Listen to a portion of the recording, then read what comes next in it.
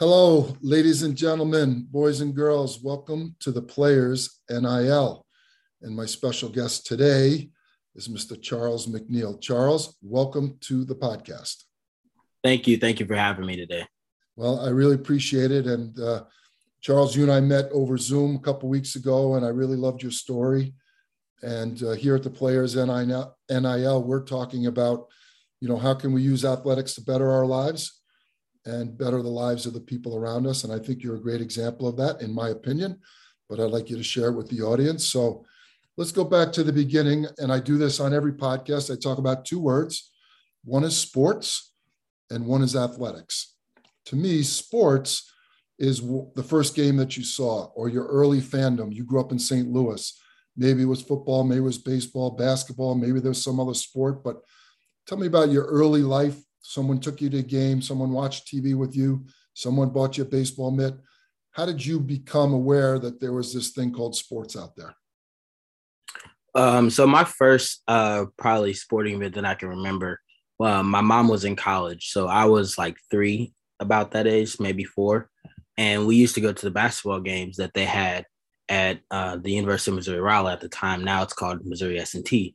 And so from a young age, I got to see college sports. That's probably my earliest memory of sports. And then growing up for there, my grandpa used to take me to see baseball games. And little did I know that I was in one of the most iconic arenas ever, Busch Stadium 1. And so I got to see Busch Stadium 1 being there, and then look out of my seat and over to the left and see Busch Stadium 2 being built, and then now go to games at Busch Stadium 2. So when you were young, 3 years old, 4 or 5, and all that, what did you think when you saw those athletes? It was really cool to see. Like I remember wanting to do that, specifically football, before I figured out that height plays a really big factor in that. But before then, like when we were in Walmart, I used to like run, you know how they had the tags sticking out in the aisle? I used to run down them, hitting them with my hand, thinking I was hitting the hands of fans and things like that, wanting to be a professional athlete and throwing the ball down the hall and running and going to catch it like Mr. Perfect and things like that. So I always dreamt about wanting to do what they did. And, to a point I was able to accomplish that. So that was pretty cool. Yeah, I think that's awesome. And I think that's probably classic American, young boy gets exposed, living his dream of trying to be like his heroes on TV, or in your case, some of the games that you went to. I think that's pretty classic. So what was some of the early sports that you participated in? So I never participated in baseball, which I wish I would have, but for sure football was, I think, the first sport. I played flag football. From there, I played a little bit of soccer, just a very tiny bit, probably like 2 or 3 years. And then basketball was the sport I played for about 3 or 4 years. Around the time that I was, I think, 6, maybe 7, I was introduced to wrestling in the middle of basketball season. So I stopped playing basketball. And from that day forward, I wrestled. And of course, did some other sports, track. And I played lacrosse for a year. And my dad and my grandpa are really big into golf. So I've had a pair of golf clubs ever since I could probably walk. So I've been fortunate enough to participate in a lot of different sports, but my bread and butter is definitely wrestling. So write the scouting report for Charles McNeil, the athlete. What would it say in the scouting report? And a charismatic, go-getter type of guy. I do overcommit myself sometimes, which that's my downfall. But, as long as you can start to recognize those things, then you can start to correct them. So, but I'm definitely a go-getter, really confident, charismatic, and I can probably speak to anybody about anything. Love it. That's a great scouting report. It's one that coaches want to have on their team, someone just like you. So at some point you realize that, athletics now, right? Sports was the fandom. Now you're an athlete. Athletics in high school, you realize, hey, maybe I can use this as a ticket to get to college. Tell me about those steps in that moment where you said, I can wrestle in college. So I remember going to camps. I was in 8th grade, 7th grade, I was being able to wrestle with the high school kids because, I had a brother in high school. He was really good. I had a brother that was a year older than me. He was also pretty good. We were going to these tournaments and these camps, and we were doing, pretty good as a family. So they invited the younger of us to be able to go and practice with the high schoolers. And so that's when I started to have the dream of being able to wrestle on the next level. So just at the high school level for me was a dream, getting on the bus, traveling to those tournaments, cutting weight in the hotel.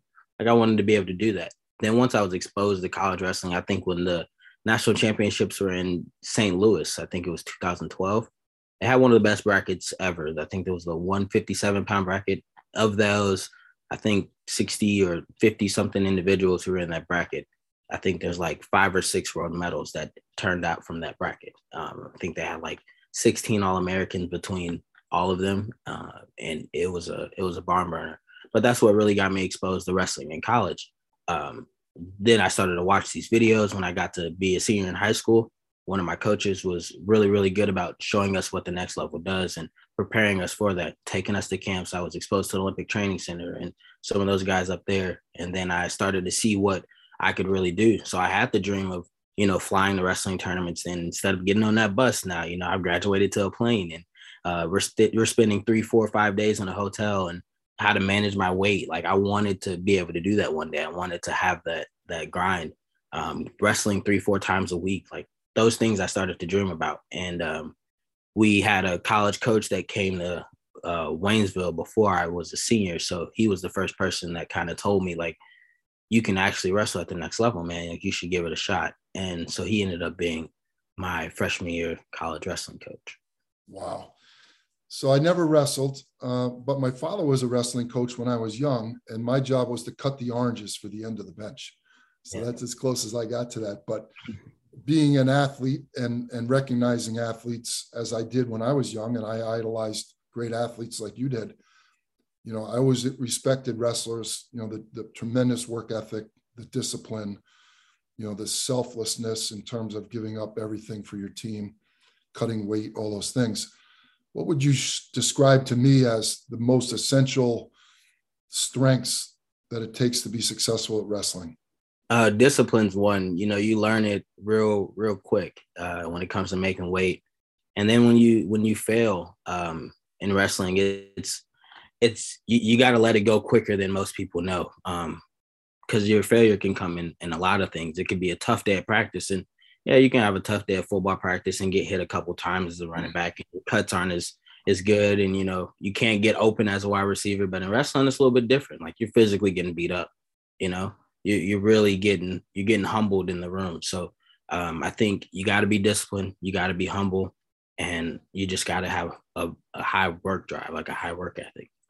It's not a lazy sport, and unfortunately, the sport being so tough, sometimes people can't relay that to the professional world, and that's kind of I wouldn't say the downfall, because there's a lot of great wrestlers that became great business people or great professionals. But there's some that are really, really good wrestlers and have trouble making that connection. Can't translate it to success after sports. That's part of the Players NIL too, is this post-career guidance concept. How do we take care of these people that have committed so much and focused, and what's their self-value and what's their self-worth going forward? So you've used athletics, you get to college, you've got a great mentor, you're in college, you're wrestling. I don't really care about the wins and the losses. Tell me about the experiences and the learning lessons and what you gain in terms of life skills by competing in college. Competing in college, it taught me, how to manage my time, and it taught me discipline to another level.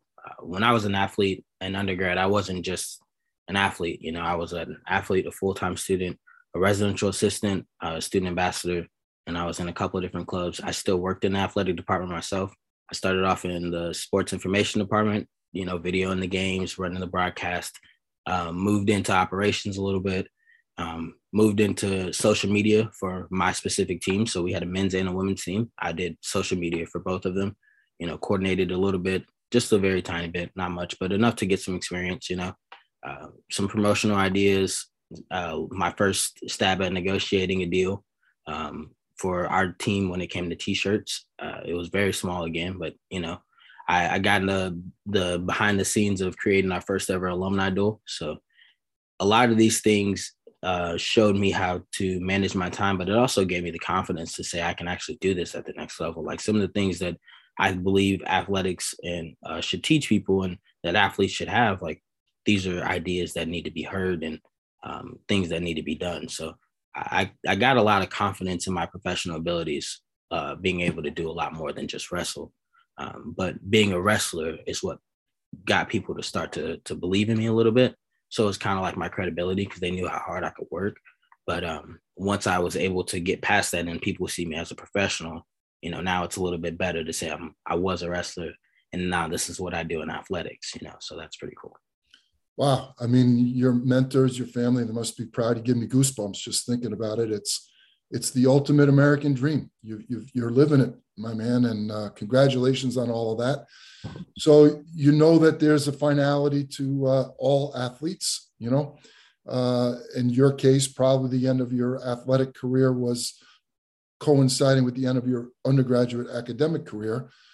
Tell me the thought process about what was next. You're in grad school now. You're getting a master's degree, I believe. Is that correct? Yes, sir. Cool. So tell me about that process and why you're studying what you are currently involved in. So I have the goal of one day being an athletic director. The ultimate goal is in the Power Five, but being an athletic director itself, I'd still be able to, accomplish my mission of being able to protect and empower student athletes. But kind of how it worked was, after I graduated, I worked with TD Ameritrade for a little bit, and it was cool. I got to work from home. I got to experience that life. Was watching the stocks every morning, so that kind of got repetitive. But eventually, I just told myself, like, this is not what I want to do. I don't want to sit behind a desk. So I applied for a job at a summer camp in Pennsylvania as an athletic director, and they offered me the assistant athletic director.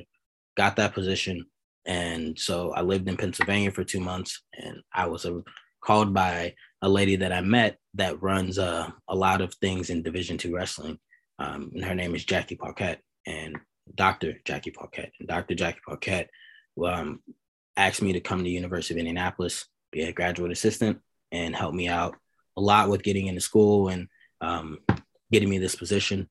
And so that's kind of how I got here. But again, that came from wrestling. That came from being a stand-up person in wrestling. Things that I was doing, I didn't know people were watching. So as an athlete, you never know who's watching. You never know who can see you. For me, it was someone at the University of Indianapolis, but for you, it could be someone at the company you end up working for. So continue to be yourself, and just be conscious of, that people are looking at you. Again, great stuff. So what are you studying now? I'm studying strategic leadership and design. So we kind of look at problems and figure out how to come up with a strategy to fix them. Right now, we're going over conflict management. So that's kind of cool. We get to go over some conflicts, and I bring up sports every single time. I think the world needs some conflict management education. So that's great. And you're going to graduate when? Soon? I graduate next August. So not this coming August, but the August after that. So August of 23. So you got a little bit more. You got some more coursework. Yes, sir. More studying. So you have some time to evaluate your options.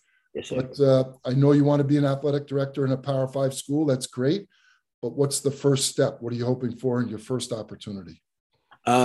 My first step is I want to take some time and be an entrepreneur. So I don't know how that looks. I've flirted with the idea of trying to start my own sports agency, but that comes with people having a little bit more credibility than just being an ex-athlete. So I have to find some ways to establish that credibility. I've also flirted with the idea of working for some companies and trying to negotiate different negotiations with them and become partners with them, so then I can build myself passive income. So I'm just trying to figure out the best way to really bring a record of being able to raise a lot of money and work my way into the development office of a Division I school. And then from there, work my way up. So right now it's just trying to figure out that lay of the land. Well, I'm sure you're going to be successful. You've got all the characteristics. You're smart, you're disciplined, you're humble, you're social. In other words, you're a good communicator. So here's your chance to give back to Charles McNeil, sophomore in high school, right? What advice would Charles McNeil, MBA candidate, give to, a small town athlete, sophomore, not sure what his future holds? Give me some words of wisdom and some nuggets that we can share with our audience. It's a very cliche saying, but it's very true. Trust the process. You know, the things that people are telling you, just trust them. If you really believe and you really believe in yourself, anything's possible. There's a lot of people who told me that I wouldn't get here. A lot of people that told me I wouldn't not only wrestle at the next level, but eventually go beyond that and get a master's degree. And so for me to defy the odds and continue to believe in myself, with the help of my parents and my family, my coaches, you guys have that support system as an athlete. There's a lot of people that care about you. Believe in them and let them believe in you, but also believe in yourself, and you can go anywhere. Awesome. Well, Charles, you've been an amazing guest, and I love your story. I can't wait to follow you. And maybe someday the Players NIL will create opportunities for you to give back, and I'd love to work with you. That'd be great. That would be an honor. Okay. Thank you, Charles. Have a great day. Thank you.